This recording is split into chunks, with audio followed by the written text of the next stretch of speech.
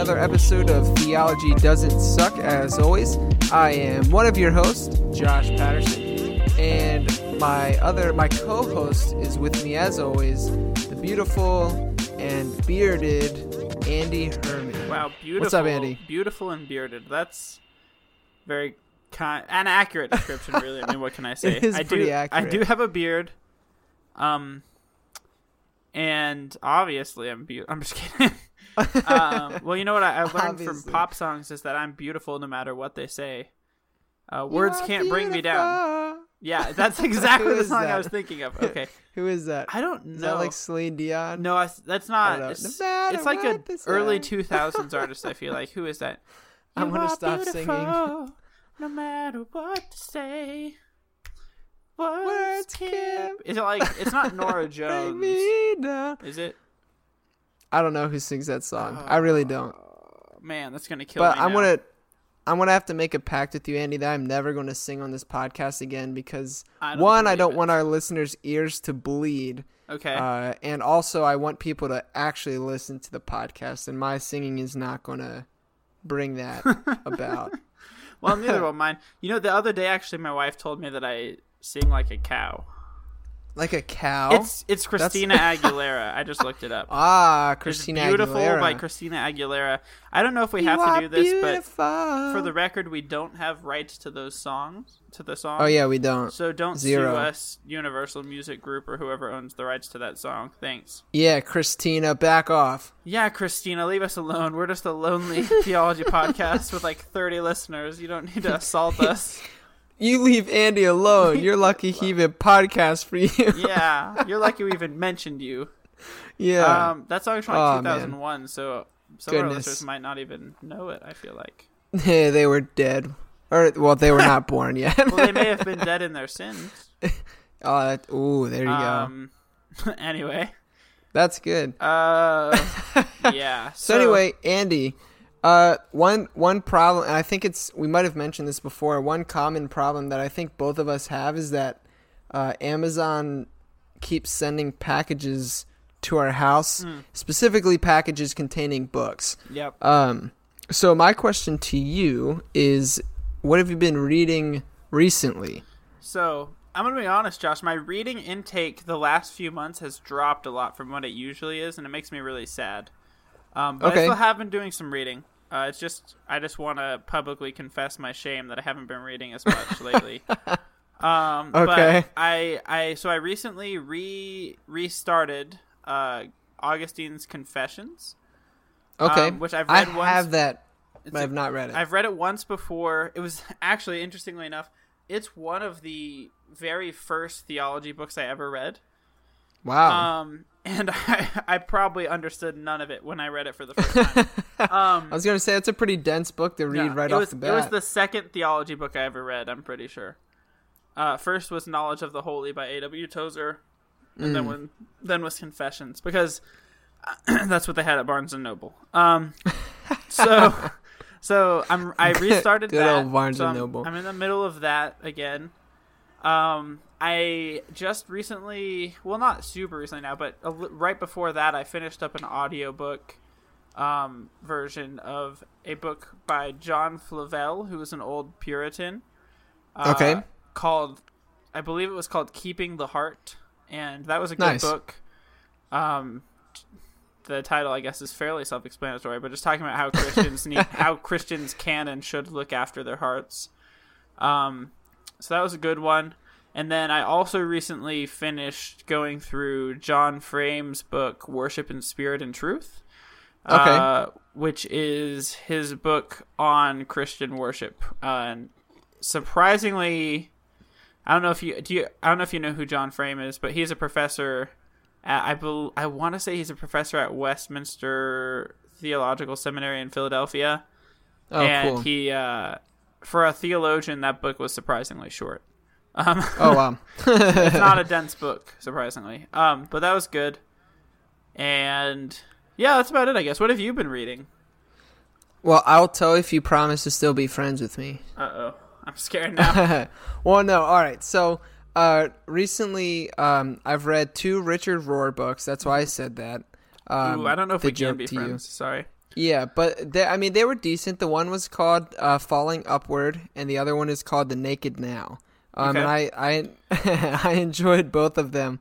And then I've also recently read some of Brian Zahn's work. He I told you about. Can't be friends. Yeah, I told you about one of his books called "Sinners in the Hands of a Loving God." Yes. Which is funny because if you read his book, he talks about how he used to actually go around. He had Sinners in the Hand of an Angry God memorized, and he was actually like a revivalist pastor. He would go around and only preach that sermon. That's weird. So it's an interesting book. It's kind of cool. But I recently read his book called Farewell to Mars, which is the subtitle is like an evangelical pastor's journey towards the gospel of peace. I want to say something like that. Though? Oh, well, he very much used to be, and basically the book he talks about how he used to be heavily intertwined in like politics and like using Christianity and politics, stuff like that, and he kind of backs away from that. It's basically a book about like Christian nonviolence. It's a good book.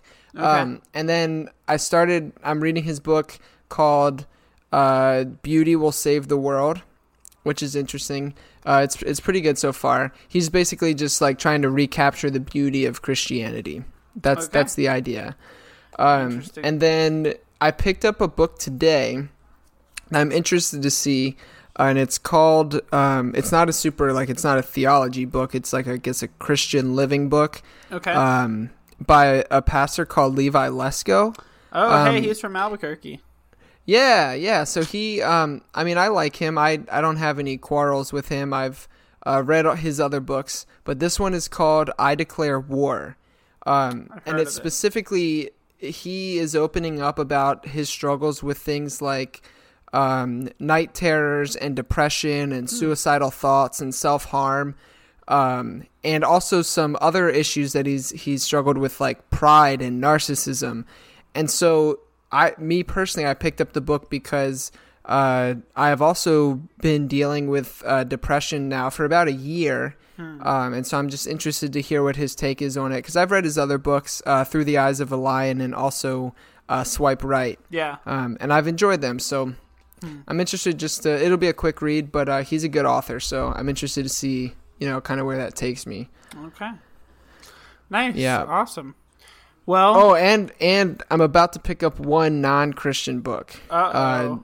I can't say the title of it on the podcast, though, because we agreed not to swear on the podcast. It has a swear word in the title, Josh. It does, but it's a New York Times bestseller, and it's actually about mental health, which is why I want to read it. But it's called The Subtle Art of Not Giving I've heard of this. Giving F a word. bleep. Yeah. Yeah, a bleep. A frick. A frick. Not giving a frick. But it was actually, yeah. I've heard of that. Okay. Yeah, I've seen it, and then they talked about it on the Bad Christian podcast, which everybody knows that I like. Josh likes the Bad Christian podcast. You didn't know. But actually, Joey, on the show, Pastor Joey Svensson, is the one who read the book and recommended it. He deals with depression. His head pastor actually recommended it to him, which was a very big surprise to me, because he works at like an evangelical megachurch. But so anyway, I'm going to definitely check that one out as well.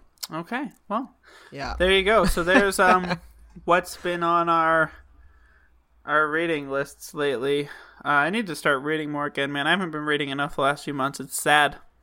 It's pathetic, Josh. Dude, it's weird, man. Sometimes I like can't stop reading, and then there's times where I just like I'm so out of it, so to speak, mentally, that I just can't read. Can't focus. Yeah, I know. I'm in one of those phases for sure right now, but gotta get on it. Anyway, speaking of reading, speaking of books, this one was too easy, honestly. Speaking of reading, today we are actually talking about a book. We are, and we might diverge from the book later on in the episode, but we're at least going to start by talking about a book, and it is the book Expository Exultation. The subtitle is Christian Preaching as Worship, and it is by none other than the man, the myth, the legend, your grandpa, if your grandpa was a theological maestro, John Piper. It's by John Piper. Piper. Expository Exultation by John Piper, by J. Pipes. And, dude, with a name like Expository, Exultation, it could only be a John Piper book. Oh no, yeah, like you should know just from the title that it's a John Piper book. Exactly for sure, right. For sure. So I think this is the first like actual kind of reformed book. Well, and I mean even John Piper is not like really reformed. He's Calvinistic, and I like a lot of his stuff, but he's not like really reformed. But anyway, he's a pretend reformed. He's what? He's a pretend reformer. Yeah. He's a faker. Well, I wouldn't go that far. I like John Piper. He's just not like reformed in the truest sense of the word. Sure, he's not reformed enough. Yeah. Anyway, he's not confessional. But he does desire God. He's semi-dispensational, I think. Oh, really? He's not. I don't think he's a full-on dispensationalist. But anyway, that's beside the point. Today we're talking about Expository Exultation by Johnny Pipes. And if you haven't guessed by now, it's a book about preaching. So expository, exposition is basically another word we use for when we talk about teaching the text, right? So if we're expositing Scripture, that means we're teaching the text of Scripture. And then exultation, actually, and this is going to already start to touch on the theme of Piper's book, but exultation has to do with like worship and magnifying God, right? So yes. Basically, I would say the main thrust of Piper's book is that preaching is the right teaching of God's word as worship. Yes. And, I mean, if I was going to summarize the book in, like, one little phrase, I don't know, do you feel like that does it justice? I think very much so. I think that's exactly right. Yeah, preaching is the right teaching of God's word as worship. As worship, and the as worship part is super important. So John Piper, in the beginning of the book, he talks about worship in general and Christian worship. He almost gives like a little mini theology of worship in the first few chapters. He does. And then he moves on to talk about preaching, why preaching is an important and appropriate part of Christian worship. Which I think is really good. I mean, I don't know, Josh, I know you told me that when we first were reading the book, you didn't necessarily feel like that was necessary. Right? That whole, his like defense of preaching as being important for Christian worship. Yeah, I thought, well, and then luckily, Andy, you turned me on to this, but apparently, well, I didn't know that there was a debate going on about should preaching be a thing in church. Like, I guess I kind of always took that for granted. Like, well, duh. Like, yeah, preaching should be a part of church. Yeah. And so that part was a bit slow for me, but I also see the importance of it. Yeah, and I think that is the case for a lot of people. Though. A lot of people who grow up around the church probably, like, it's just taken for granted. Obviously, preaching is a part of church. But there are, I mean, even so, a while back now, we reviewed Francis Chan's book, Letters to the Church. We did. And so we talked a little bit about Francis Chan's house church movement, and one of the things that I had the biggest problem with about his house church movement is that they don't have preaching in their house churches. Ah, yes. So that is true. There are movements like that with fairly popular leaders, where preaching is decentralized or done away with to some degree. So I thought that was important. So he talks about worship. He talks about the importance of preaching in worship. And then he kind of dives in to some of the nitty gritty of it. Of like, so he explains that what preaching is it's a faithful handling of God's word, right? We're looking at the text of Scripture. We're understanding it rightly. We're teaching it rightly in order to worship God. And so... And so preaching isn't just, one of the big things he hits on a lot in this book is that preaching isn't just an intellectual exercise. It's not just teaching facts from God's word, but it's like pointing to the beauty of what God's word is teaching us. It's pointing, the term that he likes to use is the realities that the text is pointing to. He uses that term a lot, the reality. So we're looking at the text, we're seeing the reality that the text points us to. And which basically he just means like, what is the overarching truth? I think, right? Would you say that's a fair way to put it? Yeah, I think that's fair. Yeah. What is the overarching truth? Yeah. So like that the text is pointing to. So what is the overarching truth that this text is pointing to? And then preaching that in a way that is not just factual, but also, glorifies God, a way that is worshipful and magnifies the beauty and greatness of God. So there's a lot of practical stuff in this book as well. Piper gets into a lot of like he goes through a lot of examples of how he does this stuff, of how he goes through a passage, how he preaches it. And so there's a lot of practical know-how. You can definitely see the kind of the riches of his own experience as a preacher for so long in a church coming through in this book, I think. I don't know, but so when you read this book, Josh, what was your initial reaction? Well, at first, like I said, I was kind of bored. But then once I got into it, I enjoyed it. For me, it was a really cool thing to see because, like I've told you before, Andy, I mean, whether or not you fully agree with John Piper or like him or dislike him, I like him, for the record. Yes, Andy likes him. And I think overall I like John Piper. I don't always agree with him, but he's a nice guy. He's cool. But I think what I really personally enjoyed about this book is just the years of wisdom and experience that Piper is just like sharing, for other people in ministry or anybody in general. I guess. Yeah. It's just a really cool thing that he's willing to share his the things that he has learned, the things that God has taught him, to try to help other people like Josh and Andy become better preachers, Yeah. And I think it was just like one thing that Piper always does that always stands out to me is he really has like a reverence for scripture and just such a pure reverence for God in general. And so I think it's just he uses such like beautiful language and he just seems really genuine when he speaks about the beauties and wonders of God and the way he elevates the importance of preaching and talks about how it's, such an important task and how it's, it's a dangerous task and how it's one that is not, should not be taken lightly. Yeah. It was, for me overall, I just enjoyed it. It wasn't earth shattering, but it was like, wow, this is really enjoyable. This is helpful. This is a lot of wisdom, and I just kind of wanted to soak it in. That was kind of my initial reaction was, wow, this is, thank you, John. Yeah. No, I would agree. And one thing you said there that I totally agree with is one of the things I respect most about Piper is his absolute reverence for Scripture, which I think stems from his reverence for God. It's not just reverence for Scripture, but like his total submission to the Word of God has always really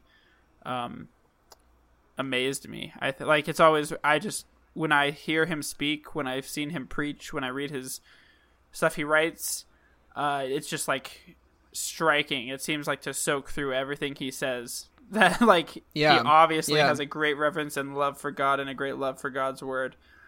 And I think that uniquely qualifies. I don't know if that's the right word to use, but I think that puts him in a position to write this book on preaching. Sure. Because of his amazing love and reverence for God's word, I think that really enriches his book on preaching. And so, like you said, in a way, there was nothing earth-shattering in this book. Though for some people who read it, there might be. But the idea, his kind of main idea of preaching as worship, while that wasn't earth-shattering in and of itself, I think the way he displayed that idea, the way he brought that idea out, was really enriching for me, and I think is really needed in the church today because I think we can fall, depending on where you are theologically and culturally and things like that, you can fall into different traps with preaching, but I think that having this understanding of preaching as like teaching the word of God faithfully as worship is a remedy to all of them. So, for example, if you're in I know that in some of the more like liberal churches, they kind of like tend to downplay the importance of preaching. They don't necessarily, it's not really an exposition of God's word a lot of times. It's more just like maybe a motivational talk or like a thought or a reflection. Some churches, will even do away with preaching and do like discussion time or something like that. Because they don't, and so when you go back to this biblical depiction, and Piper gives a lot of biblical support. We're not going to make the whole biblical case that Piper makes here, but you can read the book to get it. But when you go back to that biblical picture of preaching as an exposition of God's word as worship, I think it remedies that, because it brings us to, okay, no, this isn't just like a nice little reflection or a time for discussion. Like, this is us being inspired and being awe-inspired by like the majesty of God's word. And so there's this sense of awe, and that can also be missing, though, in more conservative churches of various stripes, who maybe make sermons just intellectual exercises. Right. Whether it's like a self-help talk kind of thing, and maybe more an attractional church, or even some like more reformed type churches, you could have a sermon that's like very expository, but I put expository in air quotes there. You can't see that, but expository. But it's basically just the pastor like going through the grammar and structure of the text, and that's that's it.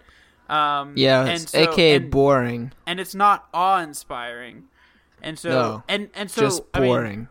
Boring. But one of the points that Piper does make is it's not about the awe-inspiringness. Isn't about like how interesting the preacher is or how gifted of a speaker the preacher is, but it's about the fact that the preacher should be, as he's preaching, should be worshiping God and essentially inviting others to worship God and marvel at God's word with him. And so when your preaching does not do that, when your preaching is not, first of all, faithfully teaching God's word, and second of all, marveling at it and inviting others to marvel with you, then you're not hitting the mark of what biblical preaching is. And and so I think that's a much needed reminder in many churches of all different stripes. Sure. Oh yeah, absolutely. I know, I mean, just for me personally, like the way he talks about preaching and its importance and the sacredness of it, and like what we're called to as people who preach the word. Like I know it even it like helped me elevate the way that I, even prep for my teachings, as a youth pastor, teaching the youth, at my church at Catalyst. That's what we call our youth group. But teaching at Catalyst, even the importance of that. I mean, it just, I don't know. It kind of helped like give me like a boost, like, this is important. This is not just something to be taken lightly. You shouldn't just get up and try to say stuff. Like it's a thing. It's an important thing. It's a sacred thing. And am I using the right phrase? Does he say it's a dangerous calling or I think that's right. He may have said that in there at some point. I don't remember for sure. But one of the other things too that struck me about this book, and Piper has always done this to me to some degree. But I think one of the most pervasive features of excuse me, I'm coughing. No worries. One of the most pervasive features of many sermons, including some of my own, in our modern culture, is there tends to be a lot of humor.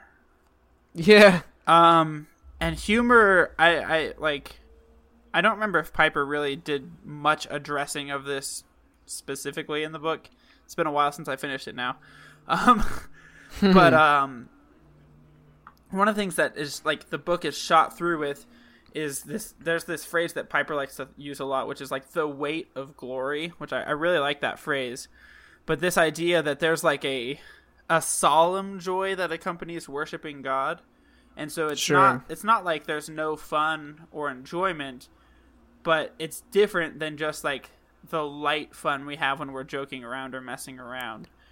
And and so one of the things that this kind of convicted me of, and I think could serve to convict preachers in our culture of today, is that not that humor maybe has no place ever in a sermon, but that we are too quick to turn to like little light humorous moments as a way to like engage people in our sermons, rather than seeking the deeper joy that accompanies like true worship. Yeah, absolutely. And so, I don't know, that was just one of the things that struck me. But one question I wanted to ask you, Josh, about this book is, who should read this book, in your opinion? Well, definitely, I mean, right off the bat, I would say anybody who is in ministry and has a role, whether it's teaching or preaching, I think it would be helpful, because I think even Sunday school teachers, although they're not, if your church has Sunday school, or small group leaders, whatever, that are in a position where they're teaching others, I think it's helpful to at the very least, get a reverence for what you're doing when you're trying to teach people about the Bible, about Scripture. I would say, I don't know if you would agree with me, I would say that teaching a class or something like that is, in certain ways, different from preaching in the biblical sense. Yes, very much so. I would agree with you. But I do agree that it's helpful. Yeah, that's more so what I was saying, is that it's helpful. But then, obviously, anybody that is in a position to get up and preach a sermon. But then I even think, I don't know. I think it could even be helpful to just like a normal church-going congregant. I was hoping you would say that. Yes. Yeah, in the sense that I think it's just important to understand what good preaching is and what it looks like, and to understand like the importance of having reverence for Scripture and having reverence for God, and the importance of not, you don't want to go to church and hear a sermon that you could have heard at whatever the self-help seminar is going down, or the latest trend in that is. Yeah. Like that's not what you want to hear. So I think really anybody should read this book.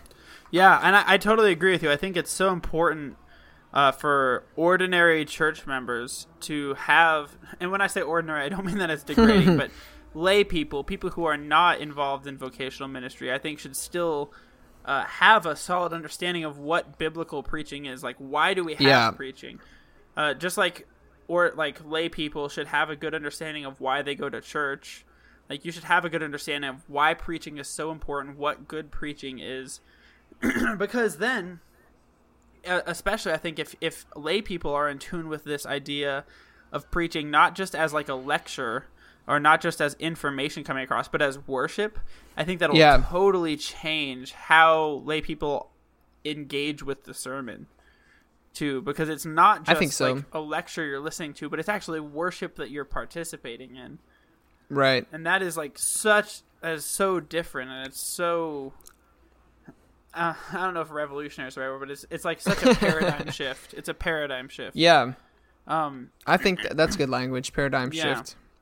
And so it escalates the level of importance of the sermon in church, and the part that you have, even as just as a listener or an active listener, it elevates that role because you get to participate in an important aspect of worship, not just, all right, I'm going to sit here while this person, goes on for whatever length of time. Yeah, being in the congregation during a sermon with this understanding of preaching isn't a passive role.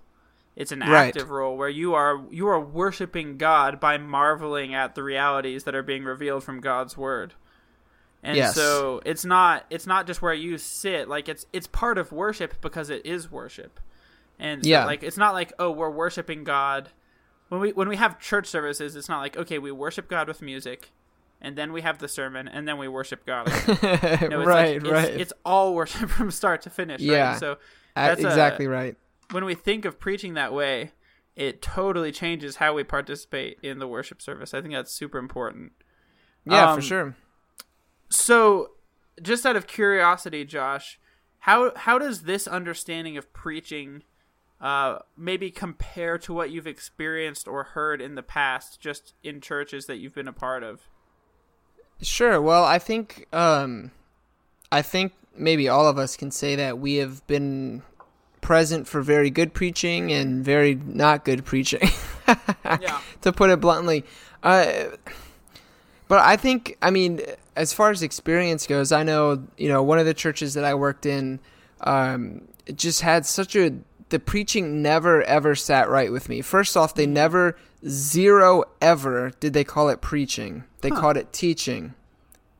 Only called it teaching. And they said, nobody wants to go to church and be preached at. We only teach here. So, okay, that never sat right with me. But then what they would do is, and I knew I I was a teaching pastor. That was part of my title. We would have these writing retreats where we would write, the next sermons, sermons for the next 3 months or whatever, collectively as a group. And so the way that we did it, though, was weird. We had this thing called a sermon beat sheet, which sounds weird. But how it would work was you would come up with an idea for a message, what you want to teach. And then you would come up with the points that you wanted to teach. And then you would come up with what they called the golden thread, the thing that intertwined everything together. And then you would go and find Bible verses that supported whatever it is that you wanted to teach, whatever points you wanted to teach. I constantly was like, this is backwards, this is backwards, this is backwards. And they did not like me because I said that. Like they had this thing that they did called like, I'm not going to say the church's name, but whatever the church's name, the church way, and this is the way that we do things, and if you don't like it, get out kind of thing. Okay. And so the problem was then that we had these sermons. And the worst part is they would take scripture and twist it or decontextualize it to fit whatever point they were trying to teach. Right. And so they weren't taking scripture and basing their message off of scripture. They were using scripture for their message. Exactly right. They were. I think the one book that I read before, actually, Pastor Pete recommended it. It was just called Expository Preaching. They call this drunk preaching, and they use the picture of a guy leaning on a lamppost. And so what it is you're leaning on the Bible to make your point rather than allowing the Bible to speak for itself and then expositing what the Bible is teaching. So that was always difficult, and then I'd have to get up, and they'd be like, "Oh, go read this manuscript that you didn't write," and so it was, I don't know, the messages there were never good, ever, never bad, and so that's an example, and that I think that happens more often than not. It was topical preaching with like the idea of if you do these 3 steps, then you'll have a perfect marriage, or if you follow these 4 steps, God will bless you financially. Just like it feels like it didn't have the reverence for scripture that Piper's talking about, and it didn't take seriously what preaching was. It was just, we're going to use the Bible, this book, for whatever. I don't know. It wasn't good. It was a negative experience. And it misses, and that seems too common. It misses the mark on both of kind of Piper's 2 main parts of preaching, the expository part and the exultation part. Yeah, exactly right. I mean, if we're agreeing that expository preaching is the way that preaching should be done, that's basing your sermon on the text, what the text is teaching, rather than coming up with your teaching and picking texts to go along with it. Right, exactly right. And so... And decontextualizing them. That's an issue too. But then the interesting thing too, I think, is you can't really have the exultation, the worship, without first having the expository part. So if you miss the expository part, then you're not going to have the worship, because the worship only comes as a result of marveling at what is being revealed from God's word.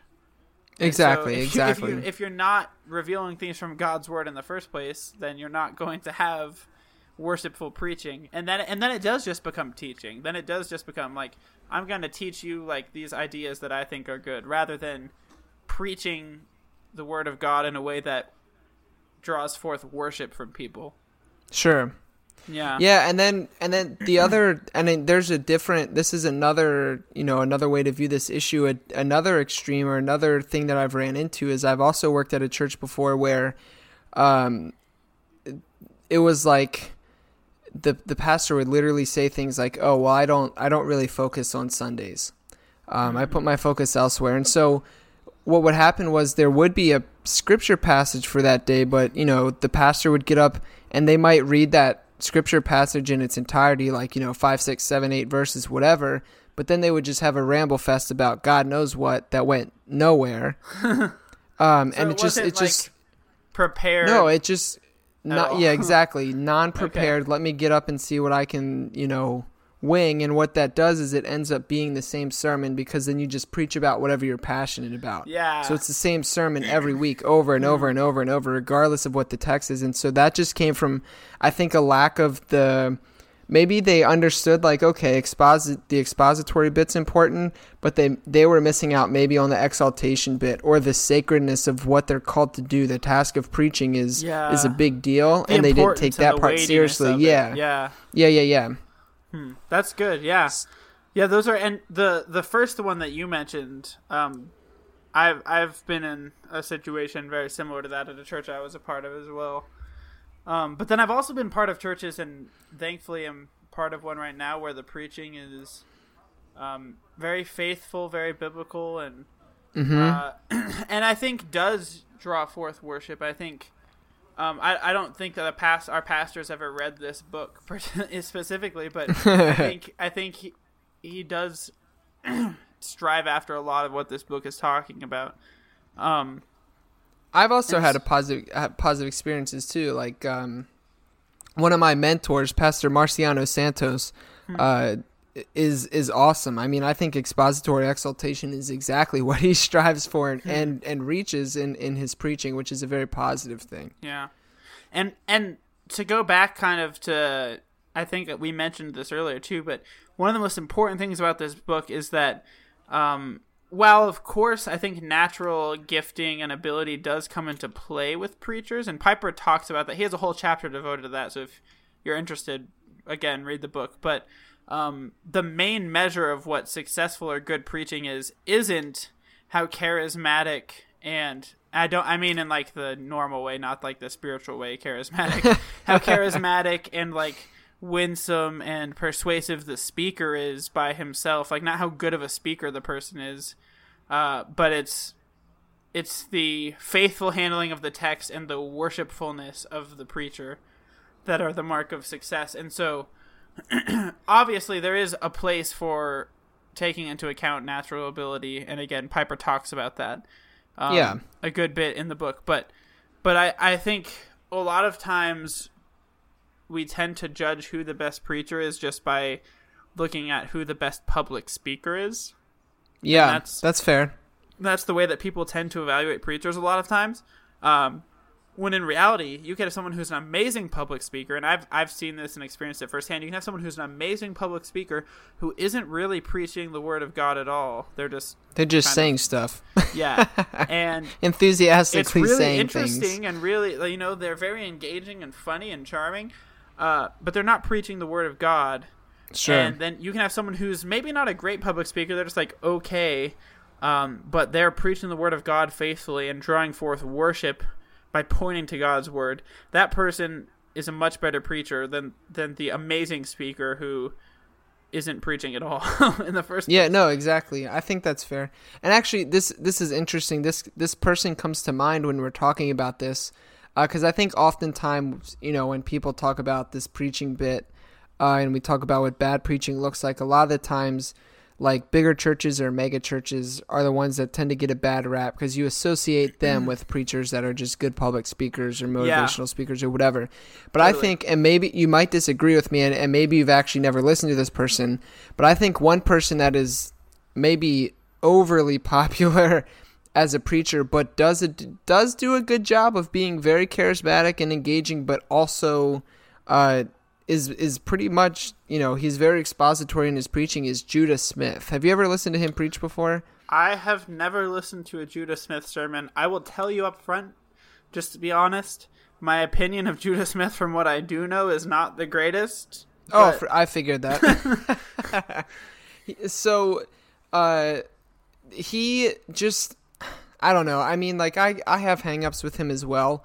But when I've listened to him preach, like I listened to him do a series through the book of James, and I mean he went verse by verse through the book of James, and like he did a good job. But that's standard for him. He preaches exegetically. Now, you can argue he does talk too much. He makes comments that he talks too much, and he chases rabbits and tells ridiculous stories. But at the same time, he does, in my opinion, does a fair job and has a reverence for Scripture.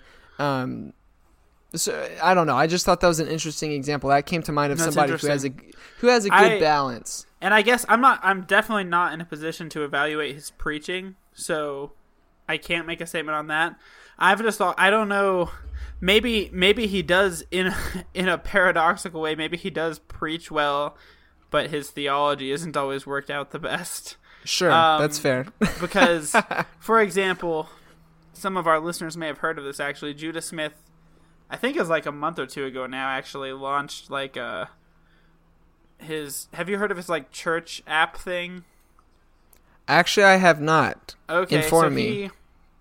He had this like video where he's like, so many of you guys have asked me when we're coming to Nashville or New York or like all these other cities. Like, well, now, or when are we going to plant a church in these places? He's like, well, we just did, and they. I know where this is. They going. created this whole like virtual church thing, like app church thing, where you can go in the lobby, which is a chat room, and like meet other people before the service, and you participate in the services like through the app.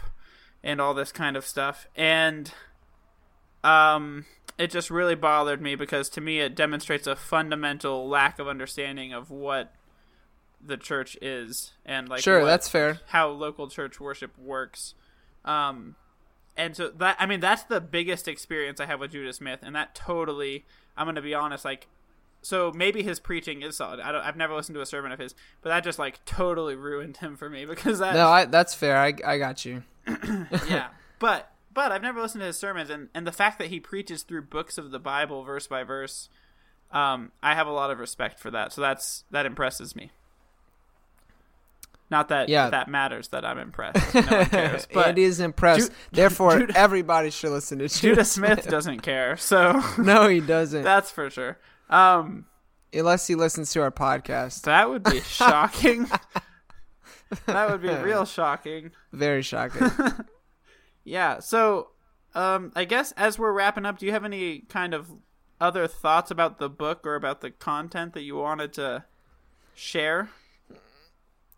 I mean, well, I guess we could go in one tangent, and this, like, the only like critique I could make of his book is he talks about like truthful preaching through like prayer and inviting the Holy Spirit, and that's what good preaching is. My question to Piper, and maybe it's not a critique, my question might be, I guess then, to Piper would be, okay, that's fine, but what about when somebody gets up who prayed, who is invoking the Holy Spirit, who is doing all these good things that you're talking about, and then they get up and then they preach something that you disagree with. Yeah. Now what? Because, I mean, I just think he makes some bold claims about, like, oh, that's, like, with God speaking, and that's the Holy Spirit, and this is the truth, and blah, blah, blah, if you do these things. But what about when it's not John Piper preaching? What about when it's somebody else that disagrees with him? Does that person's preaching not count? It's more so a question than a critique. Yeah. And maybe it's me. Do you see what I'm asking? Does that make sense? I totally get that question. That's something I've wrestled with, too, because I do have a very high view of preaching, and in that when I believe that when preaching is faithful to God's word, that God is speaking through that preaching. Not that the preaching is inerrant like Scripture is, but that when preaching is faithful to God's word, I believe that God speaks through that preaching to his people. But there is that kind of tension there of like, well, like what if someone's preaching and you disagree with them? And I think where my mind goes initially is like we ultimately have to go back and look at what is most faithful to the word of God. Like, sure. So if you have a disagreement with someone's preaching, like, go back and look at the Word of God and see if they were faithful to it. But there might be more to it than that I'm not getting. Yeah, no, that's fair. I think that's good, but I guess, and maybe we would disagree on this because of our view of Scripture. Yeah. But, like, there's so many different interpretations of Scripture, and there's so many logical arguments that you can make that make sense, right, logically, from different perspectives of different readings and interpretations of Scripture. So how do you know which one is the right one? Because, I mean, all of us are inclined to say, my interpretation of Scripture is the right interpretation of Scripture. Of course, yeah. So, like, I mean, and maybe it's a question that you don't wrestle with because I guess... Well, you would probably say you have a higher view of Scripture than me. I would say I have a pretty high view. and maybe would disagree. I see you smiling.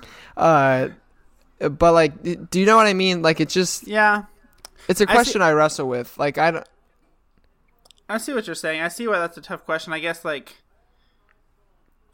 I mean, obviously there are multiple interpretations of Scripture, but only one is right. Sure. And I'm not saying that, like, I'm the one with who interprets Scripture rightly every time, because I don't. But all like, of us are going to say our interpretation is the right interpretation. Right, and I think it doesn't do us any good to be paralyzed. Sure. And say, like, well, since we don't all agree, then, like, we can't, then, like, no one knows. You know, like, I think we always need to be striving to deepen our understanding of Scripture, and be open to correction. Yeah. But also stand for the truth as we see it. Like, as best as we do understand the truth of Scripture, we should stand for that. Sure. But it is a complicated question, and I would be interested to hear what Piper had. If somehow miraculously we get Piper to answer that question, I would be interested to hear what he would have to say. I'll give him a phone call. Yeah. If you guys didn't know, Josh is pretty tight with Johnny Pipes. So we just ring him up. We enjoy a good whiskey together every once in a while. Piper does not strike me as a whiskey drinker. You're right. He kind of strikes me as like a Seagram's wine cooler kind of guy. I don't know. I don't know if he strikes me as an alcohol drinker or at zero all. alcohol. Yeah, that's fair. I don't know if he also doesn't necessarily strike me as someone who would outright say Christians can never drink. But I would also agree with that. I just feel like he probably doesn't very often. Yeah, well, I did learn recently, I guess, like Pew Research or whoever put out a poll about the most like the whatever denomination that consumes the most alcohol, and Lutherans topped the list. So any Lutheran listeners, well done. And then Methodists were also pretty high up there as well. I was surprised when you told me that Presbyterians weren't up there, because I mean, yeah. But it makes sense that Lutherans would be on top, because if anyone follows our Instagram account, which plug for our Instagram account, you should go follow it. It's at Theology Doesn't Suck. We posted a quote on Reformation Day this year. We did. From Martin Luther, which I'll be paraphrasing a little, but it was something along the lines of, "Whoever drinks beer is quick to sleep. Whoever is quick to sleep does not sin. Whoever does not sin enters heaven, so let us drink beer." It was something along those lines. It's basically that. Yeah, and so... that is brilliant. Yeah, so Martin Luther was a big fan of beer, so it makes sense that Lutherans would drink a lot. But anyway, his wife, the girl that he married, was a beer maker. She was a brewer. For real? And one of his biggest compliments, he would compliment her in two ways. One, she's hot. Two, she makes really good beer. So... seriously, Martin Luther, he was really a man of the people, you know. he was right on our level. He was not. I mean, as far as like the whole nationalism bit goes, he definitely, like, the Pope when the Pope sent the papal bull, like, summoning Martin Luther, which is basically like if we were to get a letter from the White House saying like, "Hey, you have to come here. We have to talk to you." He took the papal bull into the center of the town and like got everyone's attention and lit it on fire. So like Martin Luther's a badass. That's what I'm saying. He's a fun guy. He's a real fun guy. Yeah. But anyway, I guess that's about it. It seems like we're going off on a tangent now. So we are. It's okay. So what it boils down to, hopefully this conversation on preaching has been helpful for you. But we would both, I think, encourage you to get this book and read it for yourself. Absolutely. Whether you're Piper's in vocational wisdom. ministry or not, right? Oh, for sure. Because it's a really helpful book. Piper has a really, I think, easily understandable way of writing. He does. He's good at that. Very reverent, beautiful way of writing.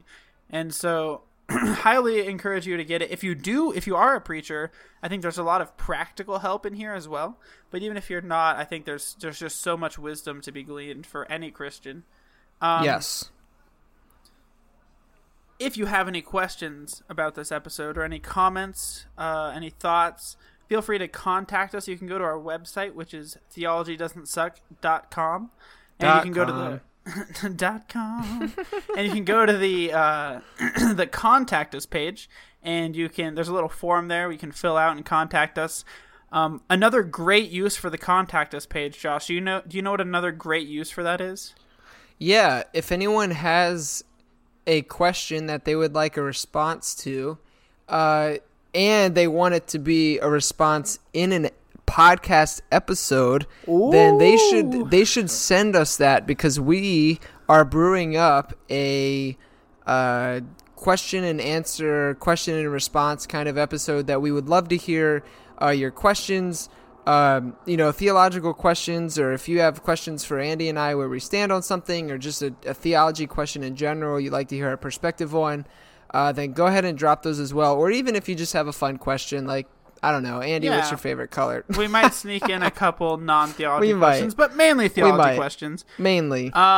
We would love to get your questions. We really want this to be an awesome episode. We've got a couple so far, but we'd love to get some more. Most definitely. It's think of it this way: it's a Q&A party. You bring the Q's, we bring the A's. Absolutely. And so we'd love for you to submit your questions. If you can, you're hearing this episode, I believe, in early January. January. We're trying to brew this episode up for, I think, February? I believe so. I don't know the exact date right now. Sometime. But if you could try to submit your questions soon, basically. You're hearing this in January. Submit your questions soon so we can get those and make that episode for you. We would love to have that happen. As I mentioned earlier, you can also follow us on Instagram. At Theology Doesn't Suck. That account is managed by the lovely Josh Patterson. Lovely. Very lovely. And, we post quotes, we post resource recommendations, podcast books, etc. We post behind-the-scenes sneak peeks of the Theology Doesn't Suck universe. Other than that, I don't think we have anything too crazy to announce. But submit your questions for the Q&A episode. We love to get your questions.